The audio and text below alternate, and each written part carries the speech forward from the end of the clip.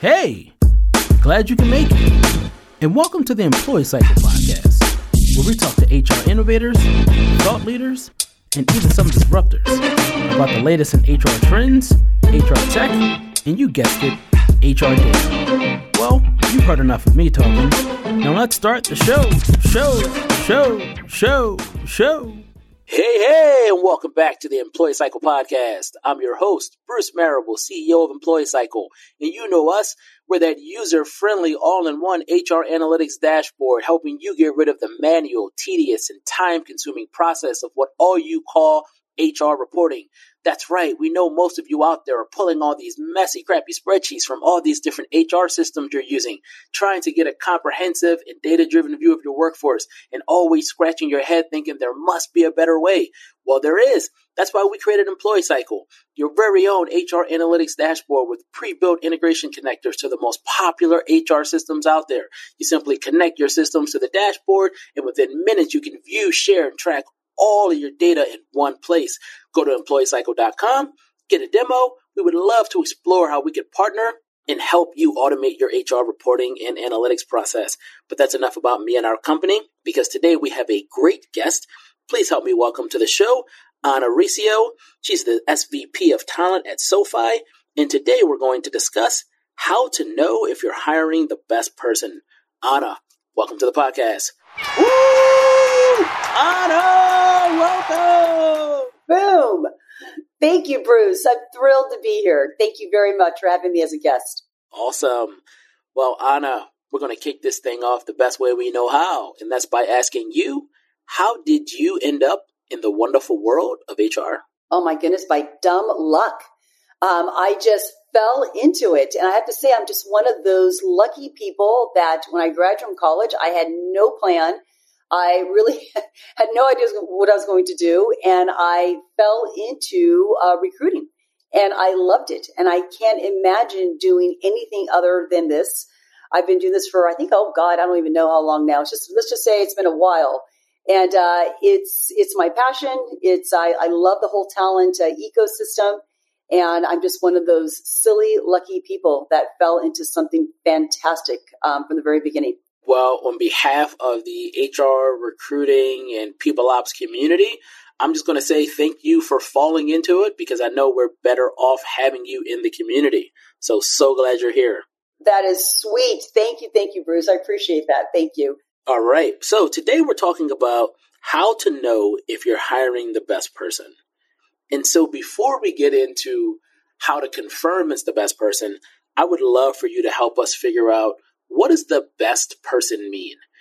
Because the way that I'm thinking about this is similar to when you're dating. Mm-hmm. People are always saying, do you believe in soulmates, or do you believe that over time there's probably multiple people that you probably could settle down with, probably could deal with, put up with, different variables, but at the same time, there are people who believe that they're soulmates and there's just one person. And so I'm curious, what does best person mean when we're talking about recruiting and hiring? Oh man, that's an awesome question. And I'd love the metaphor. So it really correlates back to who are the people, what are the profiles that are best in your environment? Who are the people who are thriving? Who are the people who are innovating for you? Who are the people who are your talent magnets? And so it is going to vary by organization, right? There isn't going to be a one. So this is an opportunity to really start to develop, what are the variables that lead to a successful person? And how do you start to unpeel that and understand and assess that in your organization? Once you have a good sense of what great looks like in your organization, then you can start to hone in on that profile. And then we can get into what that means and what that looks like. But then that's how you start to develop efficiencies and ultimately how you measure quality of hire. So there's so many variables around what you said in regards to figuring out what's best for your organization. Best could be how much you're willing and able to pay, especially in this crazy labor workforce that we're dealing with now with increased pay rates. Best could be where you are in the stage. So maybe you don't need the most senior person because you're an early stage company versus a very specialized role. What are some of the variables that HR, people leaders, recruiters should be thinking about as they are figuring out what best means to them? Yeah. So that's a great question. So, I'm going to give you two different examples, and both of these examples are real examples that I've used at either my current environment or at former environments, but they're real. I'm not making these up. So one of them is around sales. And I've been in environments where I've been told, and my team has come to me and said, hey, Anna, like these executives, all they want to do is they want to hire people from these two marquee name companies. It's these two marquee name companies that they want to hire from. And, we're confident that we could bring them great people who, have worked in other places, but they're not open to it. There's just this inherent bias in the organization. So help us, broaden the aperture. God knows we've all heard that, in HR 100 times. If I had $1 for every time I've heard that, I wouldn't need stock options. But so anyways, and I would say I don't know, how do you know they're not right? Maybe those are the two companies, that yield the best hires for our organization. So it really then means let's do some analysis. Let's take a look at the highest performing individuals, in the organization. And let's really start to hone in on what does that mean? Is it attainment? Is it attainment just one quarter? Is it attainment over a period of time? In sales, is it the ability to land a particular account and then to grow that account within that same account? And so we really honed in on some of the factors I just mentioned and started to assess these individuals, what made them really strong performers. And what we learned in a sales environment, which was actually fascinating, was that of the top 100 across the globe, that only 30% of them, only 30, it was like 28% to be honest, 28 of them actually came from those two marquee name companies that I just mentioned. The other 72 had come from an assortment of environments. And the number one variable that led to an individual being successful in that environment was pace. It was an individual who came from a monthly quota system versus a quarterly or a yearly quota system. So there were specific actions that had to occur literally every day, every week in order to keep pace to hit that monthly quota. The second thing was individuals who had been heavy users of that type of technology. They didn't necessarily have to have sold it, but they had to be heavy users, be really innately, involved and really understood the inner workings. Then the third was it all had come from an environment where they had been exposed to solution training. And, it's a type of just basically approach. And so what that did is once we understood, what this profile was, we were able to build out really specific competencies that assessed for those specific attributes. Now, I got to be honest with you. When I came up with this, I felt like I had discovered like a planet. I thought I was amazing. They should throw a parade for me. And of course, nobody was following. Nobody was oh, let's do it your way. Of course not. They still were that's great. Go find me people from these two companies. So we had to find, champions in the organization that were willing to try this approach, these competencies, try them out with us. And of course, once we did that, they were writing folk songs about it. They were hiring faster. We were able to hire better. We were able to create enablement. So when people started at the company, we were able to fortify them with that solution selling that I mentioned to make sure that they were hitting these specific milestones, daily, weekly, that were leading to that monthly attainment. So we were able to offer support, which of course broadened the aperture, right? So those were some things that we did on the sales side. On the engineering side, very similar.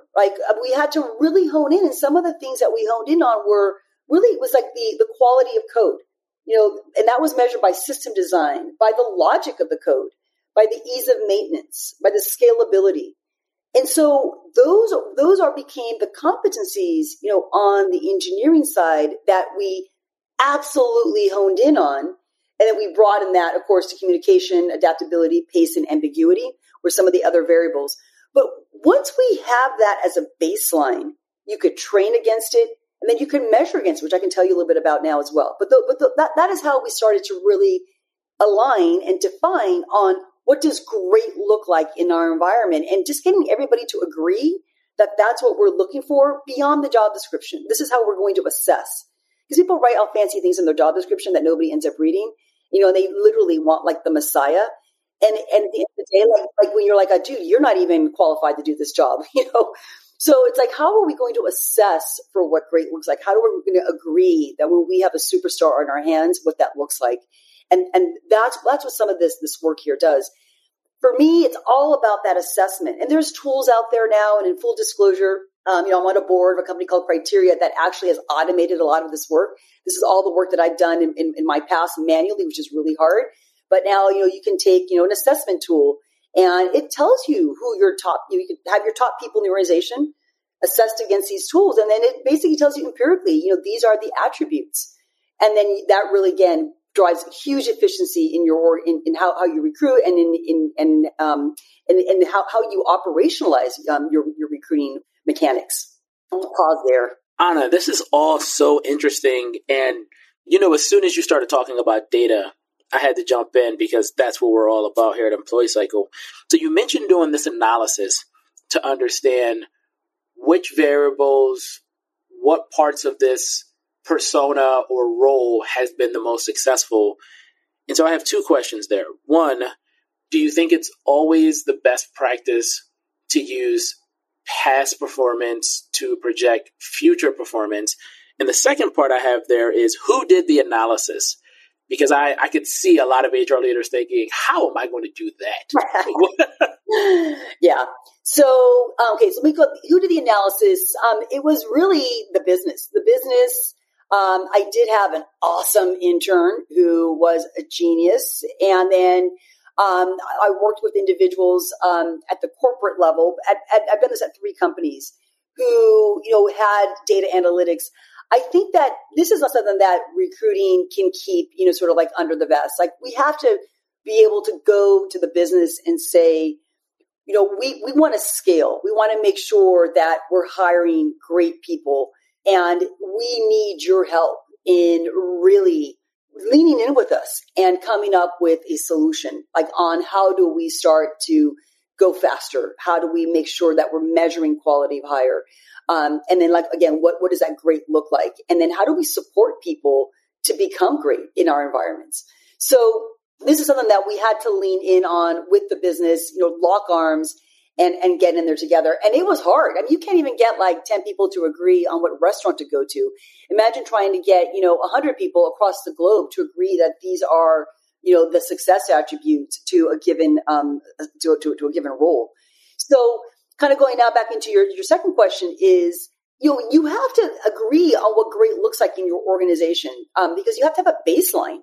Now, I'm not saying that that's like a hard and fast rule, but you have to, if you know that these 10 people are fantastic because you appreciate their ability to make an impact, to hit and deliver goals, that they have a way, that is bringing you these successful deliverables. You might think that it's because they went to a particular school or that they worked at a particular company. You're going to find that that's not the case. For the most part, what makes those people successful, it's the how, right? It's their approach. It's their pace. It's their methodology. It's their communication. And so that's what we want to assess for, so that we can make sure, and that's what you want to automate and what you want to operationalize, right? That's the golden nugget. And again, there's tools out there that you could use, like Criteria, that do that for you, or you could try to go ahead and try to do it yourself if you could get the business to really lean in and to give you some resources and some analytics there. But once you have that baseline, it really does. I mean, I think it opens up the door to the holy grail, which is, how do I start to measure quality of hire and make sure I'm giving people the support to be successful and to hone in and refine their skills once they get to our environment. Anna, you've mentioned quality of hire a few times, and we always like to make sure that we are breaking down any acronym or term that HR leaders have not heard before, because we know in HR we love our terms and our buzzwords. And so what does quality of hire mean? For me, quality of hire is an individual that is, and that's a great question, by the way, Bruce, it's an individual that is successful in your environment. And so the way I assess for this is I mentioned to you that I built competencies on the sales side for AE roles in engineering. I mentioned some of the competencies that we use on the engineering side and then of course we have questions, right, that assess, and then we train people on what is the right answer so they know how to evaluate an individual, so they know what, a good response sounds like. And then we basically say, all right, so we've hired this person and now we've assessed them. When they come in, everybody gets assessed the same way. We have a sense of their strengths, right? They've obviously been proficient in these areas, but some areas that maybe they weren't as strong. We can offer them enablement and learning and development and training and support. And then 6 months later, right, when they've been in your environment, we can send that same assessment back to the hiring manager that says, hey, you hired Bruce, last November. We're sitting here in May now. This is what you assessed him against. Tell me, how is Bruce doing against these success competencies against the role? And, then the managers will assess again against this criteria. And sometimes it's an early detection. Sometimes we'll have managers say, you know what? Bruce isn't cutting it. He's a turkey. He's not as strong in these areas as we thought. But overwhelmingly, and I've done this at 3 different companies now, that 80% of the time, actually it's higher, but that's been the average, they will say, Bruce is doing great against these competencies. Like he's rocking it. He's like kicking butt. And again, we're continuously iterating on this because your group, your organization does change as well. But once I know somebody's doing great after 6 months, from a recruiting perspective, you're like, okay, I've hired somebody who is successful in this environment. Now these individuals may not ultimately fly because other variables. Maybe their managers are turkey. Maybe they're not getting support after that 6 months. But from a recruiting perspective, we could say with good assurance, that after those 6 months that we brought somebody into the organization that met the criteria, that was flourishing and was super well received. More importantly, for any individual that that is flagged as struggling, we can intervene quickly and figure out what's going on there, and then make sure that they're getting the support so that we're mitigating any attrition or helping that person again ultimately find that even ground and be successful. Anna, I could talk to you all day about this because it's the thing that everybody wants to know right now. But we have time for one more question. You said a lot today. You dropped a lot of gems of wisdom, and I really wish I could ask you a lot more. But because you did provide so much information, and I can just see the wheels turning in so many HR leaders who are listening, if there's one thing that you absolutely positively want them to remember from all the things that you said today, what would that one thing be? Oh, man. Wow. That's a big question. I would want them to start small. So start small. You don't need to boil the ocean. You don't need to have hot, bringing lawyers, guns, and money here.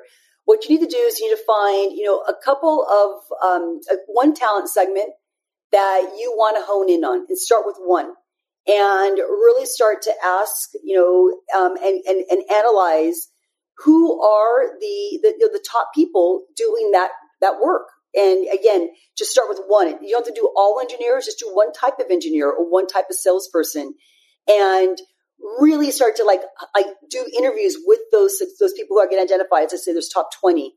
I interview them, try to really understand, what is it about their background and their behavior that makes them great. And once you start small, it's pretty illuminating. You're going to learn a ton, and then you'll be able to evolve that in your organization by, again, building out those competencies. And then, like I mentioned to you earlier, not everybody was thrilled by my findings.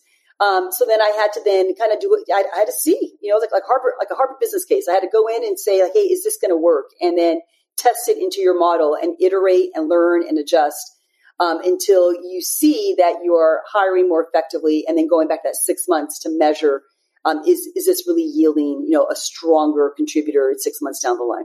Anna, thank you so much for allowing us to hear all of your wisdom and experience over all the years and companies that you've been working within. So thank you so much for being such an awesome podcast guest. Woo! Go Anna! Oh, Bruce, you make it easy. Thank you. I've had so much fun today. Thank you. I love your energy. Awesome. Same here. So Anna, where can people find you and SoFi online? Where can they find me? You can find me at should I give you my email? I'm at arecio@sofi.org, or send me a LinkedIn. I'm super responsive and I'm happy to talk to anybody. Awesome. And we'll be sure to include all that contact info in the show notes. So for everyone that enjoyed this episode as much as Anna and I did making it, please leave us a 5-star rating to show that you liked the episode and you got a lot of information out of it. Also, if you came to this episode because you either are already a huge super fan of Anna and you just had to hear what she was going to say, or you came here because you thought the topic was really compelling, but now you're hungry for more episodes, please subscribe to the Employee Cycle podcast on Apple Podcasts, Spotify, and all other major podcast platforms. And last but not least, all of you super awesome HR and people leaders out there, please continue to hire, train, and retain the best workforce possible. Thanks. Later, kids.